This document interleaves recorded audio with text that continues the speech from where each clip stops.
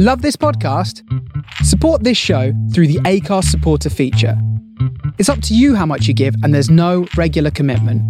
Just hit the link in the show description to support now.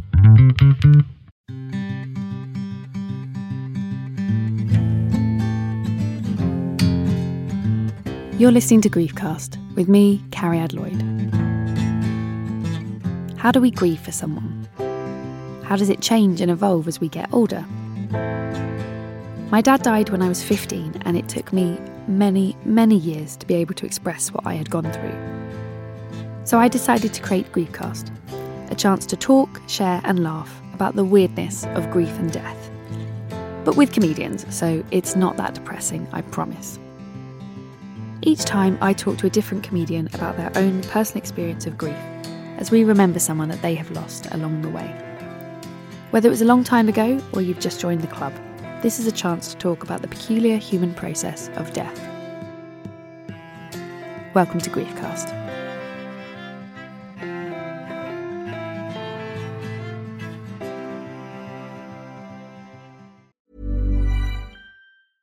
Ready to pop the question? The jewelers at BlueNile.com have got sparkle down to a science with beautiful lab-grown diamonds worthy of your most brilliant moments. Their lab-grown diamonds are independently graded and guaranteed identical to natural diamonds, and they're ready to ship to your door. Go to BlueNile.com and use promo code LISTEN to get $50 off your purchase of $500 or more. That's code LISTEN at BlueNile.com for $50 off. BlueNile.com, code LISTEN. Hi, I'm Daniel, founder of Pretty Litter. Did you know cats tend to hide symptoms of sickness and pain? I learned this the hard way after losing my cat, Gingy. So I created Pretty Litter, a health monitoring litter that helps detect early signs of illness by changing colors, saving you money and potentially your cat's life. Pretty Litter is veterinarian developed, and it's the easiest way to keep tabs on your fur baby's health right at home. Go to prettylitter.com and use code ACAST for 20% off your first order and a free cat toy. Terms and conditions apply. See site for details.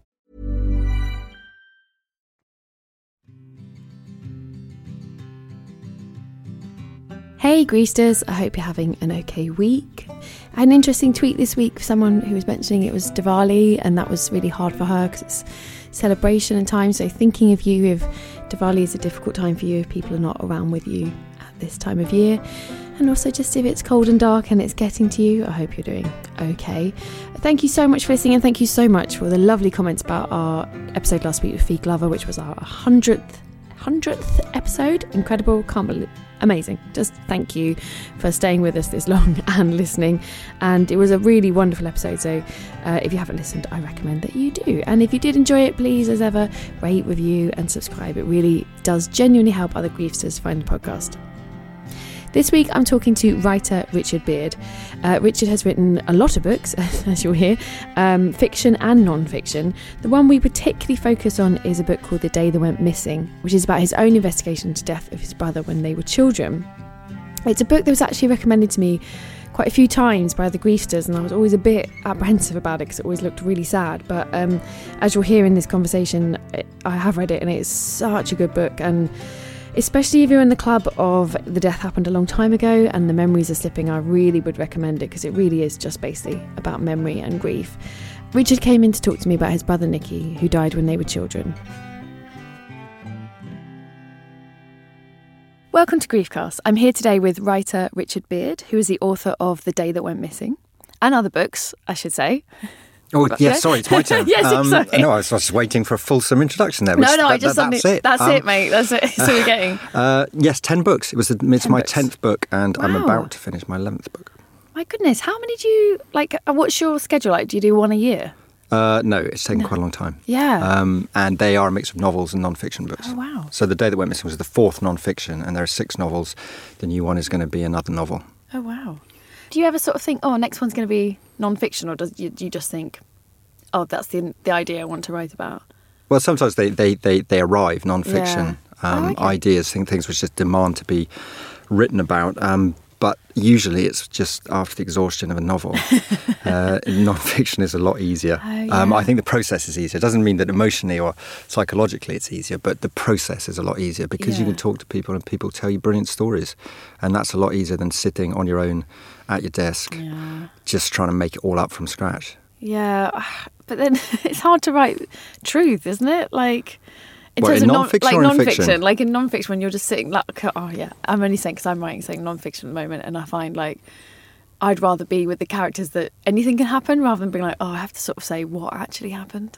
Do you find that? Yeah, I think there's always an element of selection in non-fiction, yeah. and that's why this term creative non-fiction has become, a very good description, I think, of what a lot of memoir is in particular, because you're selecting the best bits, if you like, the bits which have the most impact, but they're all true. Yeah. It's just knowing which bits to leave out, really.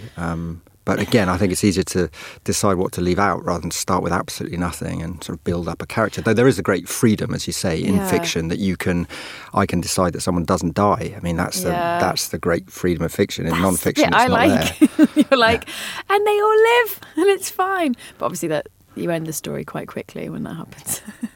Yeah, but the other thing about fiction is there's a great mystery to it. You're not quite sure where it's going to go when you start, and you can end up being much more lethal than you thought you were going to be at the beginning. And you do have a tragic mindset at that particular time in your life, which comes out in the writing, and yet you still go about your daily business and are smiley and generally try to be nice to people. But when you're back at your desk, everyone's in some kind of tragic, chaotic state. And that's the mystery of writing. That's one of the things which is addictive about it, is you find out things about yourself as you go through it. Yeah, we've talked about this on the show before, that I don't even dare compare what I do to what you do, because I feel like you do proper writing. But when I used to write Edinburgh shows, and then I would look back at the Edinburgh show and everybody's dad was dead in the Edinburgh show, like all the characters. And I hadn't quite noticed, like, or their dad was missing, or they couldn't find it. Like, it was always looming over one of the characters. And it's some, like you said, it's the mystery of writing. You're like, oh, I see. Yeah, but one of the things you have to be sure of is that is actually what you want to write about, and it's not just something you've taken off the peg, that you've seen lots of other stories with a dead dad and think, well, that's good. I mean, the classic example is the young adult books, where first rule of that is that the parents have to be got out of the way. They have to either be away or in prison or dead, and very often they're dead. Harry Potter. And then that can come back, it seems to me, in midlife crisis fiction, is that you have the same liberty. The parents tend to die, and therefore middle-aged people have the same freedom as young adult characters. They can go and have adventures. Yeah. The Day That Went Missing is a brilliant book. I loved it. I absolutely loved it. I have to say, I did not want to read it. I hope that's all right to say. I felt like, because I get so many books about death, and when I just read the description, I was like, oh God, I can't cope with this one. Sorry, I'm being mega honest with you. But funny enough, as we were just talking before we started recording, several griefsters, as we call the people who listen to the show, were like, you have to read The Day That Went Missing, Cariad. It's so good, it's so good. And I was afraid of it. I was just really afraid of it. And obviously having a child, I'm happy to read about people's parents dying, but I find anything young children, I find a bit like, I'm worried I'm going to get overwhelmed. I am so glad I picked it up and didn't do the thing that people do to me with this podcast, where they go, oh, I don't want to listen to it, I'm a bit like funny about death. And I think, fuck you. Fuck you, people die. Why aren't you listening to it? Which is probably what you were thinking when I was saying that. And I just thought it was an absolutely incredible book. So we should start, I guess, by saying, who are we remembering today? So who does the book remember, as yes, in a way? Well, I think when it's a death that takes place in my childhood when I was 11 and my brother was 9, and he drowned in the sea and I was in the water with him. And his name was? His name was Nicky. Nicky. Which was not a name that we said in our family then for nearly 40 years until I started writing the book. Wow. That he wasn't part of our life. We didn't commemorate him in any way. I'm remembering him, and in a way I'm trying to bring him back to life by writing about him. And because we had been in a state of denial, I just had to find some kind of relics of his life, anything which reminded us or could remind us of him, because he'd been wiped out, he'd been deleted, and I could only put him back together by finding the remnants that were left behind, odd bits and pieces in the attic, some photos, old school magazines, letters, anything I could get my hands on, which turned out to not be very much.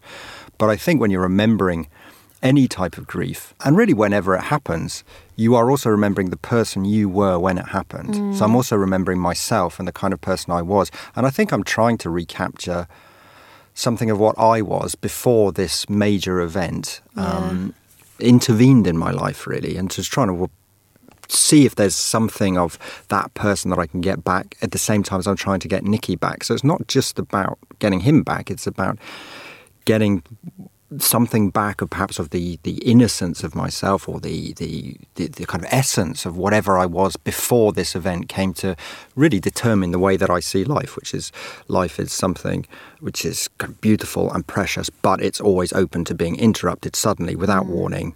That can make anyone who's experienced that kind of very sudden trauma very cautious, I think, because you think, well, an airplane can fall out of the sky at any time on my head, and therefore I must be careful. And that then limits the ways in which you can live. I mean, that's totally how I dealt with it. It's funny because so my dad died when I was 15, and not everybody deals with it in that cautious way. I think it's really interesting that you say that, because that's definitely it made me feel like, oh, okay, anyone can die at any moment, nothing's safe, keep your eyes open. Like, lesson learned. Yeah, okay, I mean, that's our non-fiction response. Yeah. But I can see if you're writing a novel, you might say, well, fiction, I've got this character, he encounters sudden death, and now he's actually completely, or she is completely liberated, and can go and do whatever they want to do, because it doesn't matter whether they die, because it's going to happen anyway. Yeah. So, you could react in a different way, but that's the way we reacted. And I've met people who have, absolutely, and who've been like, oh, I just went crazy. And I always think, oh, wow, what must it have been like to go crazy? So I always find it interesting when equally people are like, oh, yeah, I got really cautious. I guess we should set, just because if people haven't read the book. So you were on holiday with the family, and there were 4 boys. Yeah. And then, well, do you want to tell what happened? Is that okay? Yeah, so I'll start where I started when I thought this is a book that I want to write. This is a story that I wanted to tell. All I knew for myself was, so there were 4 of us in the family. I'm the second. So Nicky is 9. I'm 11. We're on holiday, and this is all I kind of remembered at the time. We go on holiday to Cornwall. Nicky and I go away from the main family group. We go swimming in this cove, and we get into trouble, and he dies. And I had a very clear memory of the actual last moments in the water, which I spent a lot of time trying to get rid of and have never managed to do it. But apart from that, the way that my brain had processed this, along with the complicity of the rest of the family, was just to go into complete denial about Nicky's existence really very quickly. So all I knew was, I've got this memory of being in the sea with my brother and this vision of him drowning. With the 2 of us in the water, and my own utterly panicked, kind of scrambled escape from the situation, and a very strong sense of survival, which I've never had since, fortunately, in this sense where it's absolutely paramount just to live, which is a surge of energy and a surge of absolute kind of intense meaning, that this is the only meaning in this situation. So I had that as a core memory. And then apart from that, I didn't know whether Nicky's body had ever been found. I didn't know the date when it happened. I didn't know the month when it happened. I didn't know where it was. And I was in my kind of mid-40s when I started thinking, this is ridiculous. I know nothing about him. All I know is that there are kind of 10 or 11 photos of which I'm aware of his existence, and his old cricket bat is in a bucket in my mum's shed, and that's about all I know. And I thought, well, I can start off by finding out the date. And it turned out to be harder to even find out the date because I only found it out eventually by having to sit down with my mum and just ask her directly. And it turned out she was very happy to talk about it. She'd been wanting to talk about it all those years, but because we'd got into this pattern of repression and this pattern of deleting Nicky from our lives, I had never before sat down with her and said, Mum, just tell me something about him. And therefore, I gradually got the facts back, and it was like an investigation. I got together everything I could, which said something about him, and I found out more about the day. And that's why it's called The Day That Went Missing, that it was an utterly missing day, and he was a missing person. And then that's what the book is. It's about my attempt to rediscover him, to discover what had actually happened on the day, and why it had happened, and why we'd blocked it out, really. Why was this so extreme? I mean, we never celebrated his birthday. There was never anything on the day of his death. I couldn't remember his birthday. Do you remember him disappearing? As in, do you remember the next year being like, oh, no one said Nick, or did it just slowly happen? I mean, in the book you say you're all at boarding school, aren't you? So there's that kind of ease of you're away from your parents, I guess, so that you're not perhaps you're not there with them when those anniversaries. Do you remember that, like being 12 and 13 and being like, oh, it's his birthday, no one said anything? Or is it all blanked now? No, well, I don't remember any detail like that. Wow. I think there was a strong sense of, because of the if you like, the real drive for this came from my dad, of the drive of the repression. He was the one who's really pushing down. Is that I think by not mentioning Nicky and not thinking about him, I mean, I can't speak for my brothers, but I certainly felt I was pleasing them. I was making them happy. That's what they wanted to happen. And now sometimes my mum would mention his name, but when she mentioned his name, it was almost like a kind of taunt to my dad. It was like a kind of... Wow. But I mean, when I say sometimes, I mean, I can probably think of 4 occasions in all those years. She would just say his name as if, we could maybe, someone could say something now, and there was... The depth of the silence which followed the mention of his name was black, and it was an utter abyss of silence. And your dad never spoke about him? Well, my mum told me, because he died in 2011, so I didn't start the book until after he died, and I think that's partly why I started. I couldn't have even had the concept of doing this while he was alive. So that was a liberation through death, if you like. I said, his death allowed me to explore my brother's death earlier, but my mum told me that they had never talked about it, just the two of them, which I was astonished by. But there were details which came out when I was researching the book that me and my brothers completely blanked out, which turns out I think were probably very significant. Is that we were on holiday, and it was a 4-week holiday because my dad had cancer at the time, which again I blocked out. I knew he had cancer because the back of his neck was carved out for most of his adult life. But I didn't know it was at that time. So therefore it was a longer holiday in which my mum was going to be with the children to sort of, they could practice living without him. He'd just come down for 2 weeks, and the other 2 weeks could practice preparing for his death. So it was a very stressful time for them. So that was one thing which I didn't know about. But the other thing was that after Nicky died, so that was at the end of the 2nd week, we went back up to Swindon, where he come from, so driving up from Cornwall to Swindon via Exeter services. I remember the meal in the Exeter services, the fish and chips. It was a treat, and of course a desperately sad treat. We didn't really want fish and chips. I think children know. We knew at the time. My mum and dad were trying so hard to make it okay. But fish and chips isn't going to make it okay. No. 2 days after your brother has died, nothing makes it okay. And so there was a funeral on the Thursday of the next week, and then. This was the thing that my brothers and I had blocked out, is we went back down to the holiday house. And not just back down to the holiday house, we went back to the beach to finish the holiday, finish the last week of the holiday. I found that, when I read that in the book, I found that extraordinary. I mean, I think sometimes, especially, maybe this is silly, but like the end of the 20th century and the generational, I can see why your parents made that choice and kind of that different, but I can't imagine making that choice, because it just seems like such a generational shift, you know what I mean, of that generation being like, well, we booked the holiday, we're going back. Like, emotionally, I can't imagine being in that place, but I think that's my privilege of growing up in a much later time where emotions are allowed to be experienced. Well, I think there has been a change in the way that openness is more valued, and there's a vocabulary as well for grief, which I don't think existed. But I wrote in the book that I feel exactly the same way, and I think they must have been temporarily deranged by grief. They probably absolutely were. Their son had just died. Like, there is a madness, so. But I do understand it at the same time, in the sense that, I think it's important to say, I think they were doing their best. They thought this was the best thing to do. They weren't deranged in the sense of running around like headless chickens and just the first thing that comes to hand.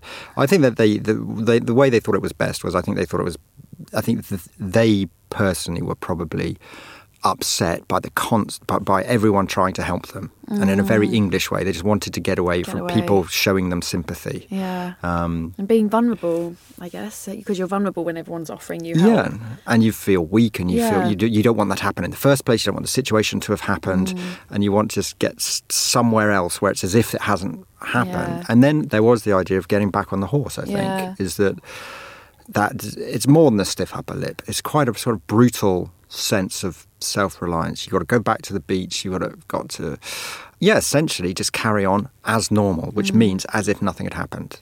And that's, in fact, what the book says and what this this grief cast is about, is that pretending nothing has happened. That is the real derangement, because something has happened. In fact, the biggest thing that happens in life has happened. And that's why it's worth talking about it in situations like this. It's interesting though, isn't it? Because especially we talk in terms of narrative. Like, for that narrative, I guess, for your dad, for everything to be okay, Nicky had to not exist. Like, because otherwise, you, like you said, to acknowledge, if you acknowledge, oh, he's died, you can't carry on, because, of course... Is that a fair thing to say? Like, in terms of... I'm just talking about narrative here in your family, so maybe that's not very fair. Well, I think it's that it's not, you're trying to carry on as normal, but it's not normal. Because there's a person missing. There's one person missing. And that's, I mean, the only way you can do that is if it's like, well, just block them out, they're not there. Well, you can't do it. So what the only way to do it is by faking it. You're just faking normal. So from that point in your life, and we were talking earlier about how you deal with things, whether you become cautious or whether you throw all caution to the wind. But this is a way of living which then is not helpful for lots of different reasons. Is essentially something right in the centre of your life. You just fake it. Okay, there was a boy, there's no longer a boy. We're just going to fake it. We're just going to pretend that boy was never there. So the idea of pretense and performing becomes part of your life as well.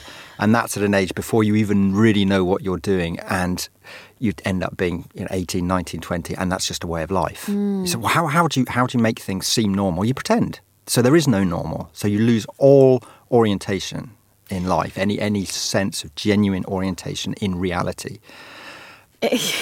Yeah, I mean, like you said, and no disrespect to your parents at all. Like, obviously they thought they were just doing the best in horrific circumstances. And how can, I always think that in this show, like, you can't judge, because people judged me for choices I made after my dad died, and I was like, my dad's just died, I don't know what I'm doing. Like, the biggest thing that's ever happened is happening. When did you sort of notice that fakery? Like, did you sort of get, like, was it in your 20s? Did you think, oh, this isn't okay? Or did you carry right on through? Because I found, like, it took me to, I sort of hit about 30 that I was like, oh, I haven't really dealt with something, have I? Things are not okay. But my 20s, I was able to kind of be like, yeah, it's fine, my dad died, no big deal. These things happen.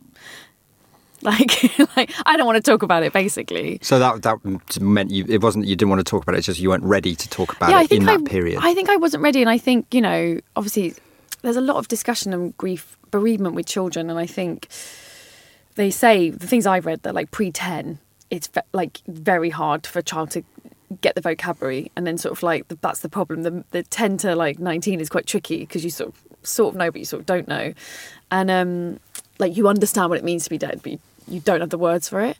So yeah, I think for a long time I was frozen in not having any vocabulary for it. So I think I just didn't know how to really say, oh, I have this pain and it's so painful and it hasn't gone and it really still hurts. Because I think that felt like not enough. I was just like, ow. Ow. So I didn't know how to begin talking about it, really. Yeah, one thing which always sticks in my mind, which again, this was sort of during the period of denial, but I remember it for a reason, was a friend of my parents, their daughter died when she was in her mid-20s, and it was a kind of an adult cot death thing. It was sort of very sudden and unexpected. And I happened to be at my parents' house, and I was the same kind of age as her, so I'd have been in my mid-20s, and I picked up the phone, and it was him, and it was something to do with funeral arrangements. And so I asked him how he was. And he said, so the father of this girl who had just died said, in some ways in a very English way because it was measured, but he said, well, of course, we're very miserable. And I thought, well, that's, in a way it sounds a strange thing to say and a kind of English thing to say. But I thought that, well, that's fantastic. He's admitted that he's miserable. I think, well, in our family, we never even admitted we were miserable. And it's really stuck with me. I sort of really admired his honesty to be able to say that, because I was expecting him to say, oh, these things happen. Exactly. Carry on. Yeah. We'll be, give it 6 months, and just to hear an adult say, of course we're very miserable, really struck me. And that shows how far we'd gone the other way. Yeah. And the other thing, which I think it is which I now have very strong feelings about, is children and funerals. I think children should go to funerals. And you didn't go to? No, so we didn't go to my own brother's funeral. Yeah. And my mum and some other people who were there told me the story of the funeral, where emotion was shown, where adults did cry. But one of the problems of, I think, children not going to the funeral is that we never saw adults cry. Yeah. So we thought, well, we need to deal with it like them. They're not sad. They're not crying. So we need to make a special effort not to cry. Whereas I think it would have been incredibly helpful to go to the funeral, see adults showing emotion, and therefore that shows that the emotion is allowed. We are allowed to feel sad because they're sad. Whereas we got the brave face. When people put on a brave face, the children get the brave face the whole time. And then you just think, well, that's how I should react. And therefore you hold everything in. And I think it's so massively underestimated how much children do what they see, not do what they're told. Like you can be told, oh, you can talk or we're here. But like, unless someone's doing it, you're like, well, how do I do it? Like you said, the vocabulary isn't there. I did an event with Marie Curie recently about grief, because that's what I do. And there was a lady who deals with children who are bereaved, and she said exactly the same thing, that a lot of adults don't want to get upset. And then the way she counsels them is to say, like, when you have a cold or something, you take paracetamol, you take cough medicine, and she's like, it makes you feel better. And she's like, the tears will make you feel better. So that's what we know that. We know chemically crying makes you feel better, you get it out, all of these things. So she was like, if the adults can start thinking of the tears as medicine, and then you can explain to the children, like, oh, crying is good for you, it's okay. But she encounters these adults who are like, oh, my child's not okay, but I'm equally not crying. And yeah, she said the same thing, like, if they don't see you dealing with it in that way, how do you know how to? I think that's fascinating that miserable was to you. That guy just saying that was like, wow. Like, yeah, I thought, how honest. Yeah, he's really gone there. Yeah. So I thought it was interesting as well, and said in the book that you, and what we were sort of talking about before, you were writing stories of deaths and drowning, but in your fiction. Were you aware of that? Like when you started writing these other stories, you talk about that book. I can't remember the name of it. The other one you wrote, where there's two brothers and one of them, you sort of rewrote it. I had written it. Well, I had written this memory of the actual drowning, of being in the water with Nicky when he drowned, was something that I came to the point where I wanted to write it. And I was writing a novel. It's called Lazarus is Dead, and Lazarus is the only named friend of Jesus in the Bible. So he has his followers, his disciples, and his family, but Lazarus is the only named friend. So the premise of the book is that Jesus and Lazarus are friends. Lazarus has a younger brother who drowns with Lazarus. The two of them are in the water, and Jesus just stands on the shore and doesn't do anything. It's a kind of central scene in the book. And I effectively just wrote my memory. Yeah. And it reads very similarly to how I wrote it in the memoir. And one of the reasons I did that was, well, I found it was something powerful in me that wanted to come out. I'm a writer, therefore I eventually got to writing it down. But that was in my 8th book. It had taken that long to get there. And I thought, well, my family are going to read this. Yeah. And then we're going to have to start talking about that. I think that was an unconscious motivation like, for doing it. Let's do it. So, of course, the book came out, and what I discovered is not all my family read my books. Yeah, welcome to the world of creative. People do not indulge in your work as much as you think they might. Exactly. I thought I was going to get the phone call going, oh, at last you've talked about that. But in fact, I was playing a trick on myself because I was in the water with Nicky. My brothers weren't in the water. My mum wasn't there. Yeah. And they didn't know what had happened. But it turned out when I came back to the memoir and I said to them, like, I've already written about this, didn't you kind of notice? Is that in the intervening years, because then it had been over 30 years since Nicky had died, they had created their own memories, which had nothing to do with me. My mum couldn't remember. She remembered her other children were safe and Nicky went in the water and he drowned. My younger brother had a memory of being told that Nicky had been swept away by a rogue wave, didn't even know he was in the water swimming. Wow. Tim couldn't remember that we were together. So everyone, it was like our memories were like creatures which had evolved in different ways because they'd had no connection. And this is another reason to talk about grief, is because then you can kind of agree and therefore keep a memory, as opposed to really we'd veered a long way away from each other, and I was the only person who knew because I was actually there. So they didn't even know I was in the water. They didn't know I'd had this experience, and therefore I realised, well, they don't know that over all these years that have passed, that this is something that's been in my head. So if there was some kind of secret hidden resentment in me, is why does nobody come and say, poor you, because you had to see your own brother die? Actually, they don't know. I mean, it kind of absolved them from I think I probably did have some secret resentment in me that nobody had even bothered to, pat me on the shoulder for 30 years. But they didn't know. They'd been dealing with it in their own way, coping with it in their own way. And one way you can do that, if everyone is silent about a death, is you make up new memories. Yeah. And they evolve like creatures, and they become something completely different from where they started. And I think that's what I meant at the beginning when I very badly said I didn't want to read the book, is I thought, it's just going to be the telling of this. It's just going to be like, we go to the water, this happens. And I thought, I don't know if I can walk with him through this story. But actually, what amazed me about the book was that it's about memory. The whole thing is about memory. And I guess why I'm super drawn to that is that as I am 20 years ago, and my memories fade and are really hard to grasp, and a lot of people I speak to on the show tend to be what I call more fresh out the box. So it's like 2 or 3 years, they're adults, and their memories, I get jealous. I think, they're so stable. They're like, my dad said this, we were in this hospital. Whereas I'm like, I say things on the show. My mum then texts me the next week, like, that didn't happen. Like, that, he wasn't in a hospice. He was in a hospital. I'm like, because especially as a kid, everything's already a bit blurry. You don't really know how you got somewhere. You just get put in a car and you turn up. So I think the book deals with that really well. And I found the bit where your mum said, because you have a conversation with her, don't you? And she says, no, like, you were next to me.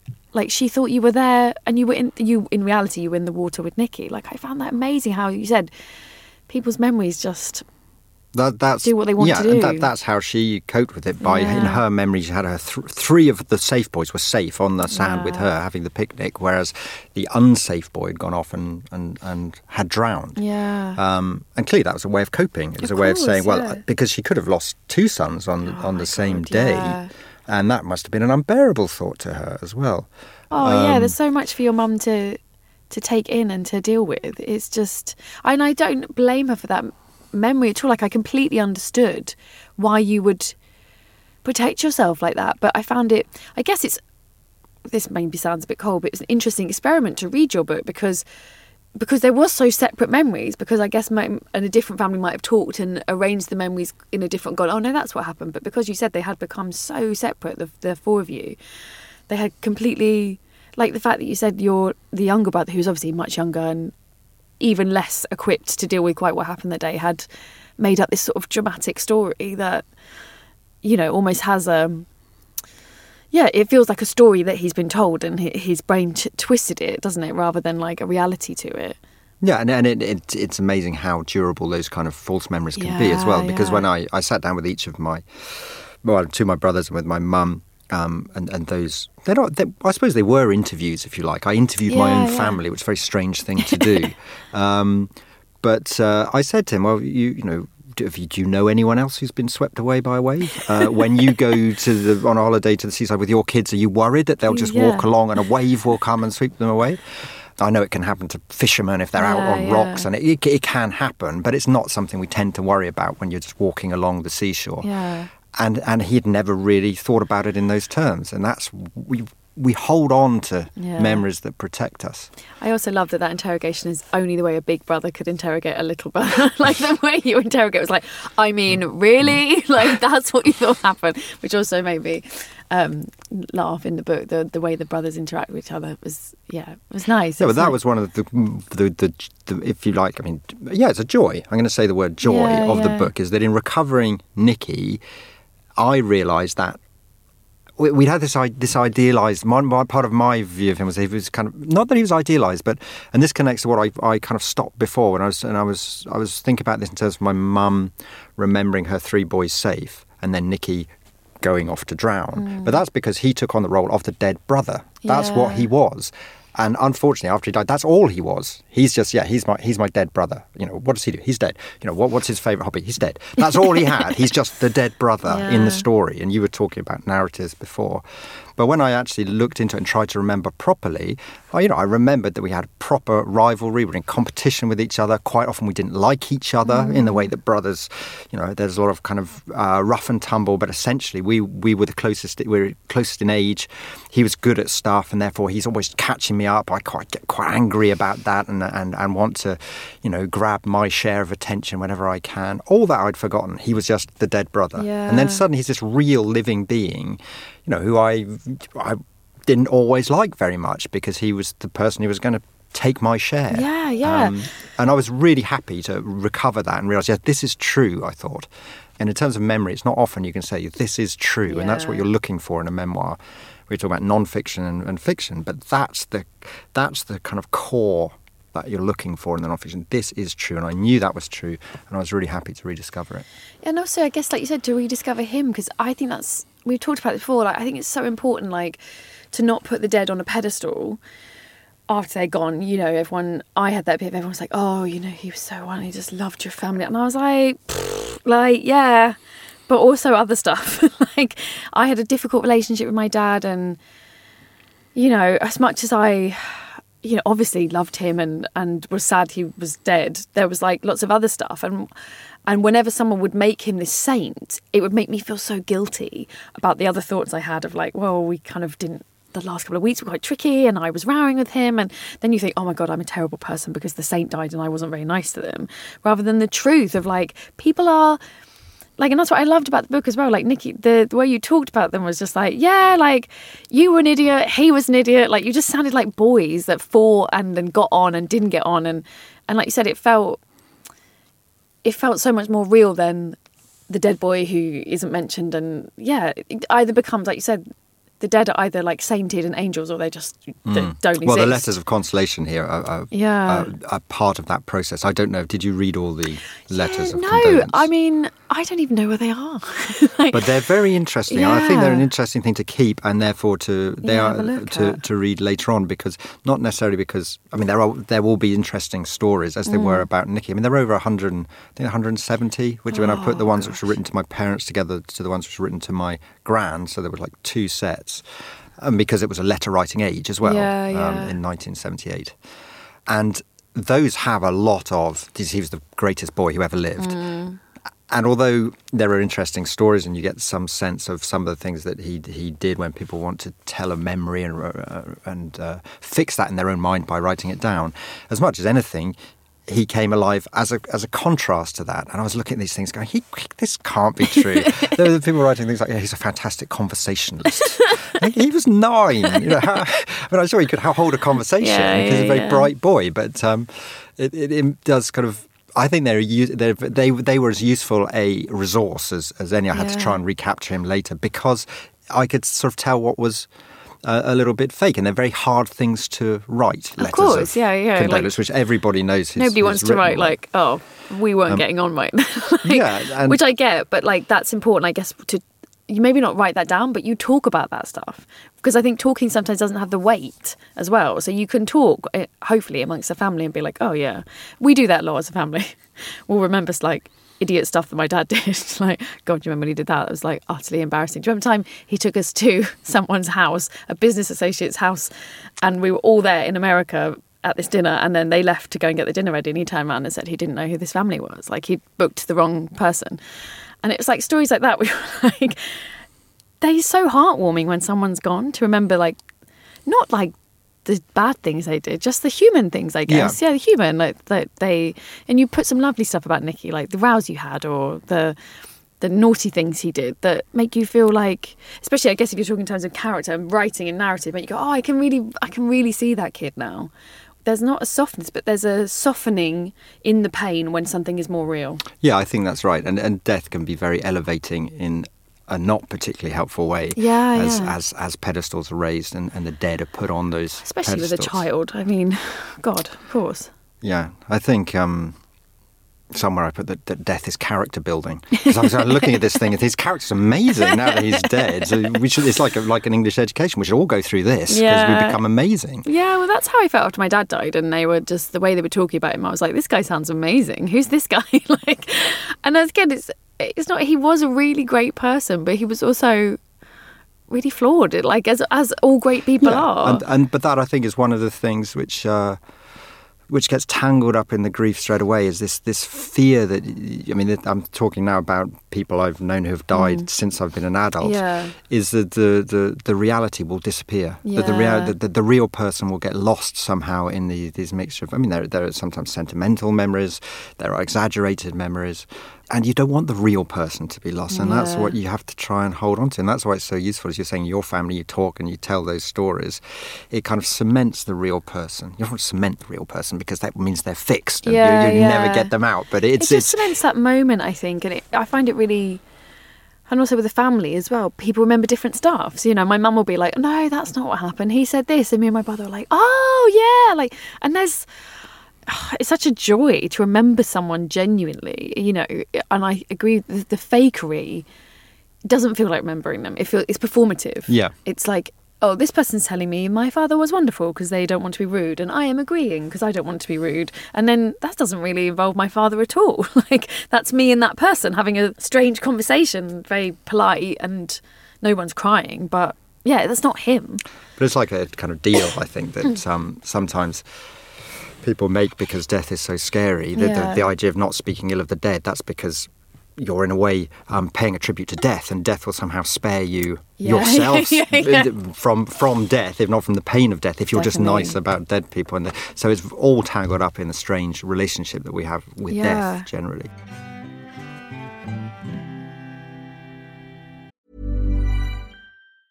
Jewelry isn't a gift you give just once. It's a way to remind your loved one of a beautiful moment every time they see it. Blue Nile can help you find the gift that says how you feel and says it beautifully, with expert guidance and a wide assortment of jewelry of the highest quality at the best price. Go to BlueNile.com and experience the convenience of shopping Blue Nile, the original online jeweler since 1999. That's BlueNile.com to find the perfect jewelry gift for any occasion. BlueNile.com. Hi, I'm Daniel, founder of Pretty Litter. Did you know cats tend to hide symptoms of sickness and pain? I learned this the hard way after losing my cat, Gingy. So I created Pretty Litter, a health monitoring litter that helps detect early signs of illness by changing colors, saving you money and potentially your cat's life. Pretty Litter is veterinarian developed, and it's the easiest way to keep tabs on your fur baby's health right at home. Go to prettylitter.com and use code ACAST for 20% off your first order and a free cat toy. Terms and conditions apply. See site for details. There's never been a faster or easier way to start your weight loss journey than with PlushCare. PlushCare accepts most insurance plans and gives you online access to board-certified physicians who can prescribe FDA-approved weight loss medications like Wegovy and Zepbound for those who qualify.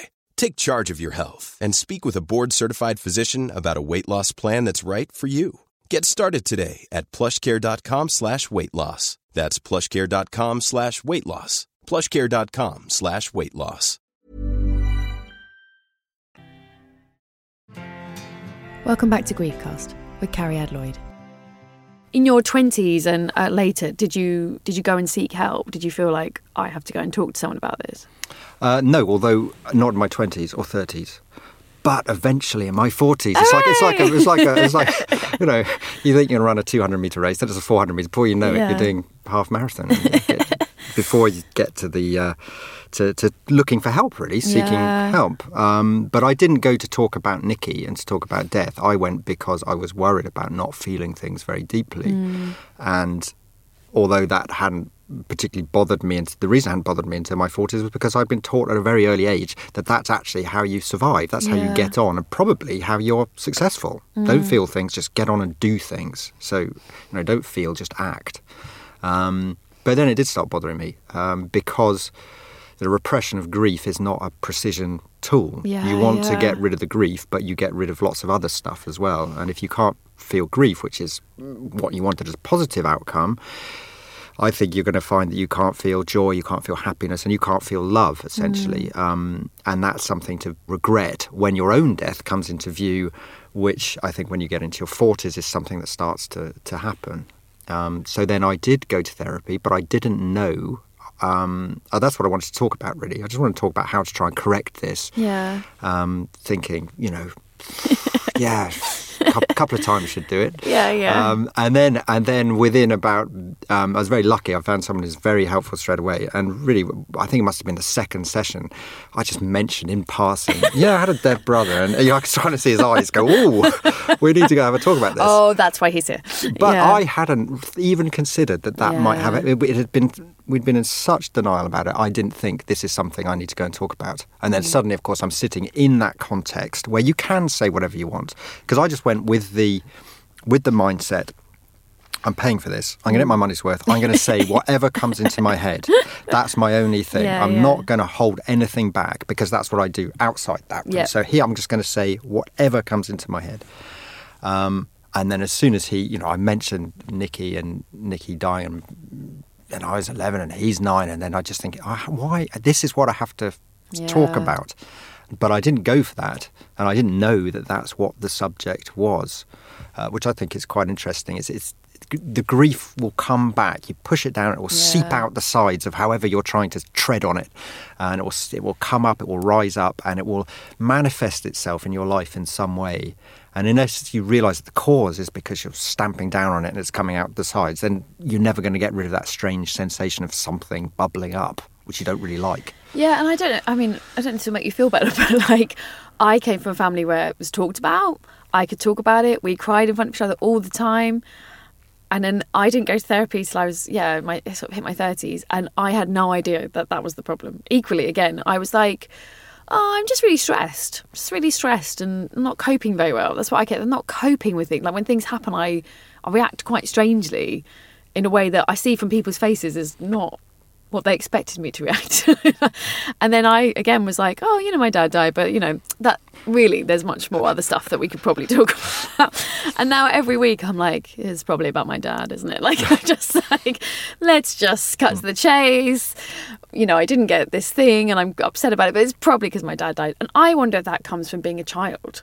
Like if, it's just because it happened when you weren't a person yet. You were still forming yourself. And so it's still quite hard to pinpoint it, of like you said, of like, what's that? Like, is that grief, or is this because it happened when you weren't a fully you yet?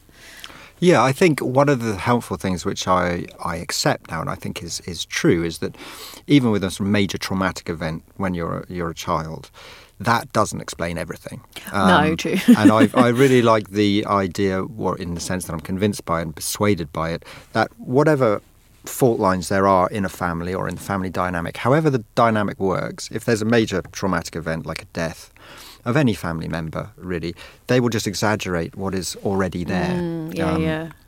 And therefore it's not possible just to look at that one event and say, well, if that hadn't happened, we'd have been a happy family. Oh, no. There were already secrets, there were already things which weren't being expressed, and then that completely exaggerates that and just widens those fault lines which are already there. And I think that's quite useful to remember. Yeah, I definitely wouldn't blame everything on that. But I think until you've dealt with the earthquake, you can't almost work out what all the other problems are. Do you know what I mean? Because it's very useful in showing you what you may not have noticed them because they might have been so small and they might have been just undercurrents in your family relationship. But obviously nothing remains an undercurrent from the point of view of a death, is that everything comes to the surface. Yeah, and I think that's what's tricky. Like me and my dad had not a great relationship anyway, and then he dies and it's like, well, that really fucked me off, to be honest, that he died. Because I was in the middle of a row. That's how I felt. It was like, well, what the fuck? Where's he gone? This is what we do. We like sort of spar and have a row and he's annoying. And it's like, so it was like definitely already a problem. But I suppose avoiding for years, like how I felt about how his death hadn't enabled me. Yeah, it enabled me to, I guess because of the guilt. So it's like when you deal with the thing and like, oh, well, I don't need to actually feel bad about how we got on. That's just how we got on. Then they can sort of start processing. But yeah, you're right. That's a very important thing to say, that it definitely isn't the be all and end all. It's the magnifying glass, I guess, or as you already eloquently said, the fault lines are already there. Did you have therapy before you wrote the book, or did it come afterwards? Because I thought even writing it must have been quite hard on you. No, I started before I started writing the book. Good. I'm glad to hear that, Richard. I'm glad to hear there was like support in writing it. Because you go back to Cornwall, but you go back to the beach, you walk down, like the description of like walking down and how hard it is to even get to this bloody beach. And I thought, God, it must have been obviously really important to go, but it must have been fucking hard. Yes, but at the same time there was a curiosity which needed to be sated, and because I had no memory of it, I was my subconscious was leading me through that whole trip, if you like, when I went back, because I didn't know where it was, and I thought, well, I'll just allow myself to recognise it, and I kept going wrong. I couldn't find it because the subconscious really was telling you don't want to do this. Yeah, but my amazing. biggest fear when I went back was I would find the place, I could stand on the same beach at the same level of tide, and I would feel nothing. That was actually the biggest fear I had. I was terrified of feeling something, but I was even more terrified of feeling nothing.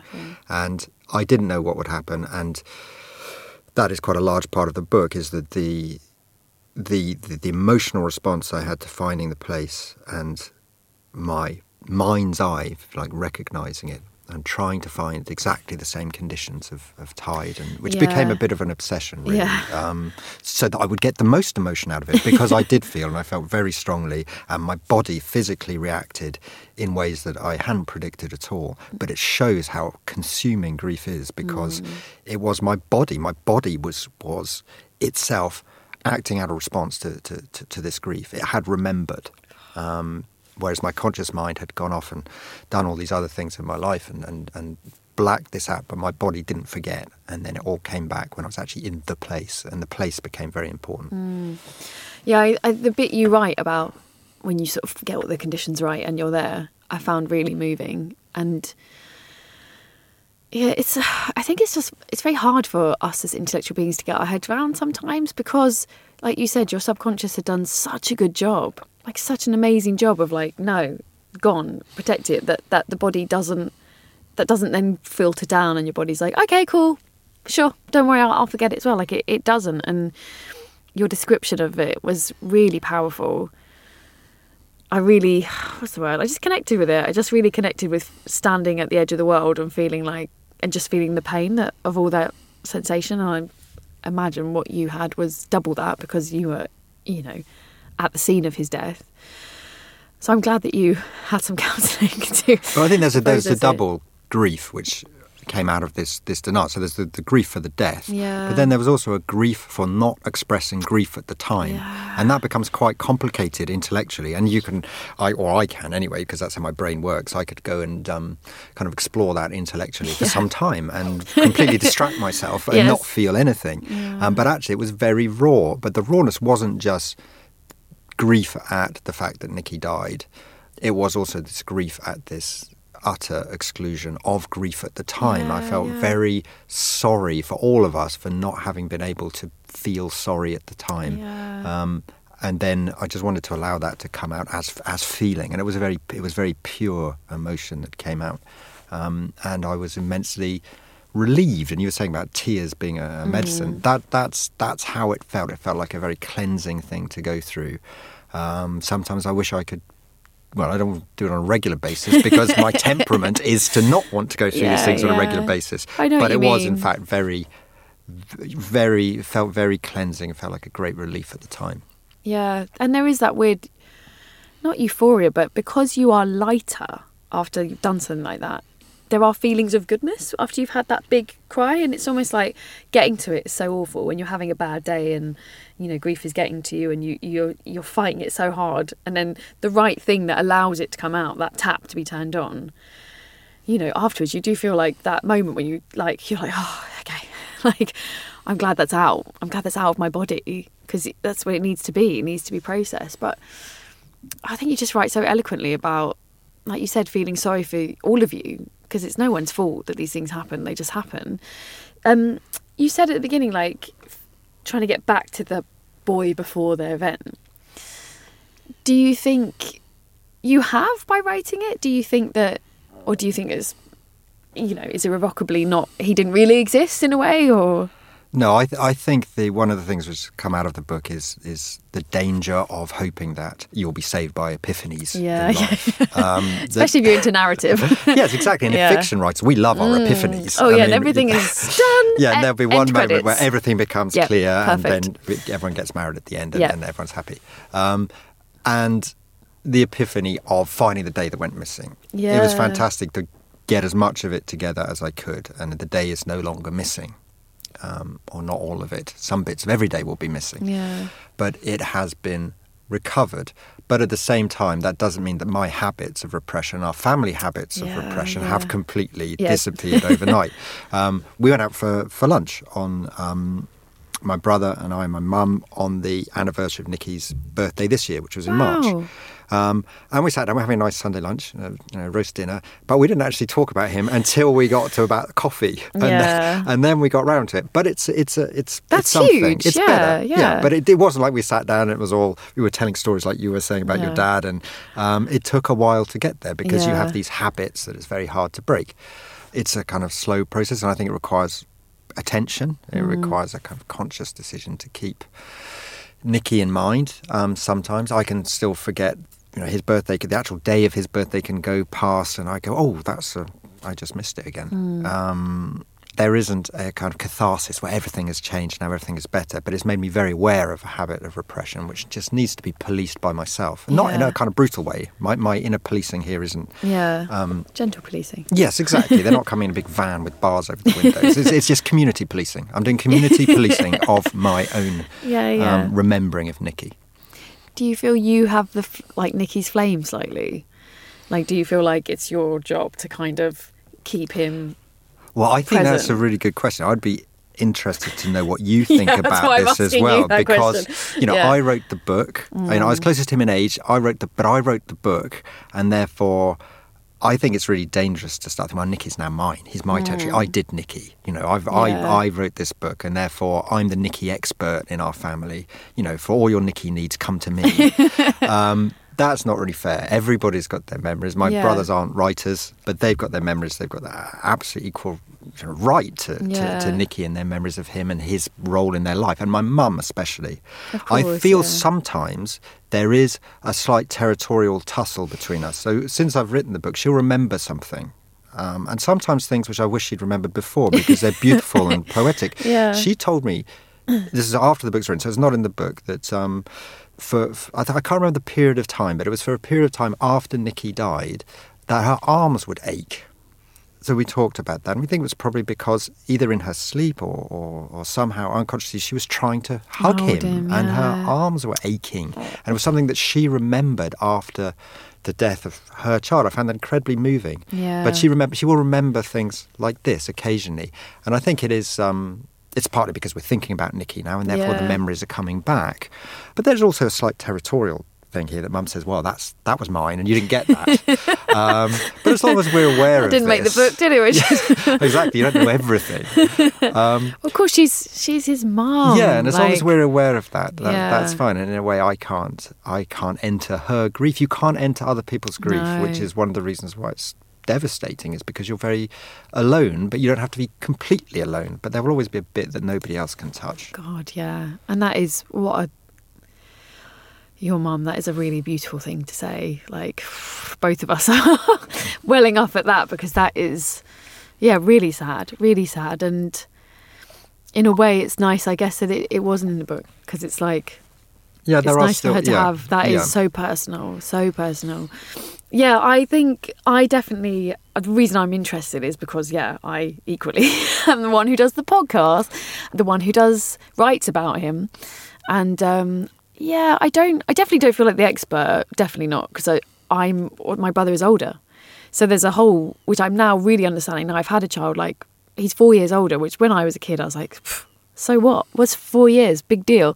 And now you're like, 4 years is massive. So much can happen. And so I don't feel like the expert on him at all. But I suppose I do feel like... I feel like it's more about my grief, and it's more about, like, my continuing the conversation.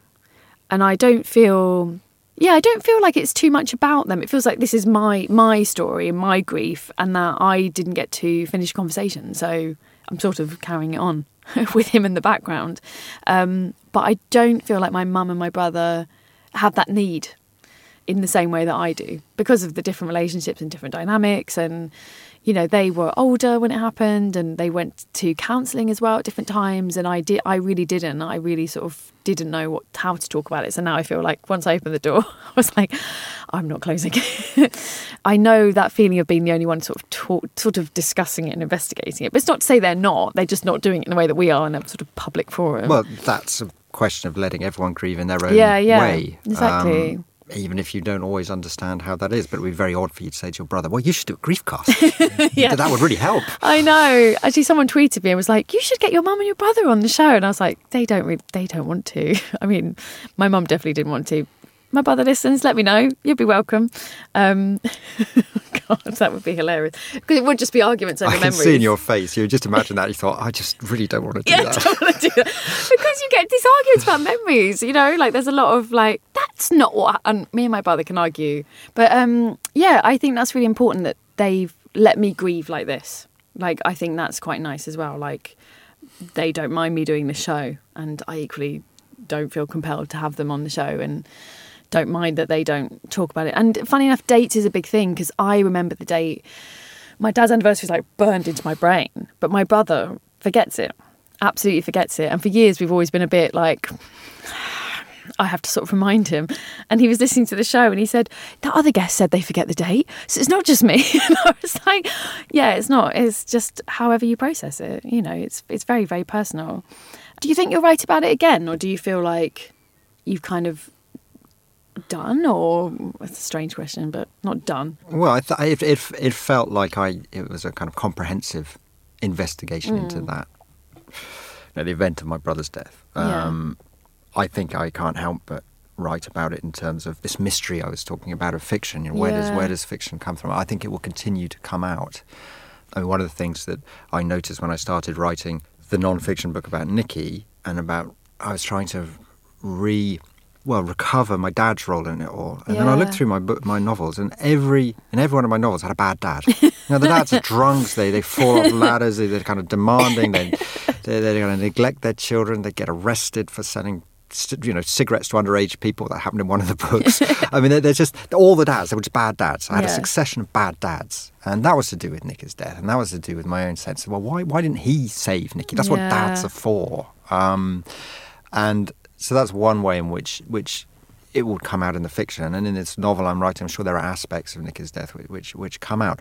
But certainly I don't feel I'm going towards something in anymore. And it's almost as if, having written that book, and discovered, I think, the source for a lot of the material that I was fictionalising before, it's almost like I'm now writing my first proper novel. For my 11th book will be my first proper novel. All the other ones were like feints towards this one subject. But now I feel I can open up to other subjects. So I don't think I'll be writing about it directly, but I think it will always be there in some way. Yeah, it's so interesting, isn't it? Like you sort of have to process and deal with these things. Otherwise it comes out in these myriad of ways, sometimes great in fiction and sometimes bad in emotions. But yeah, I know exactly what you mean. I feel like that as well. If I was to do another podcast, it probably wouldn't be death related. I feel like I've definitely dealt with a lot of this. Richard, thank you so much. Well, thank you very much for inviting me in. No, it's a pleasure to talk about Nikki and your brilliant book, The Day That Went Missing. You can follow Richard on Twitter at BeardRichard, that's BeARD, and then Richard. You can follow us on Twitter and Instagram at The Griefcast. The show was edited by Kate Holland with thanks to Whistledown Studios, and the music was provided by The Glue Ensemble. And remember, you are not alone.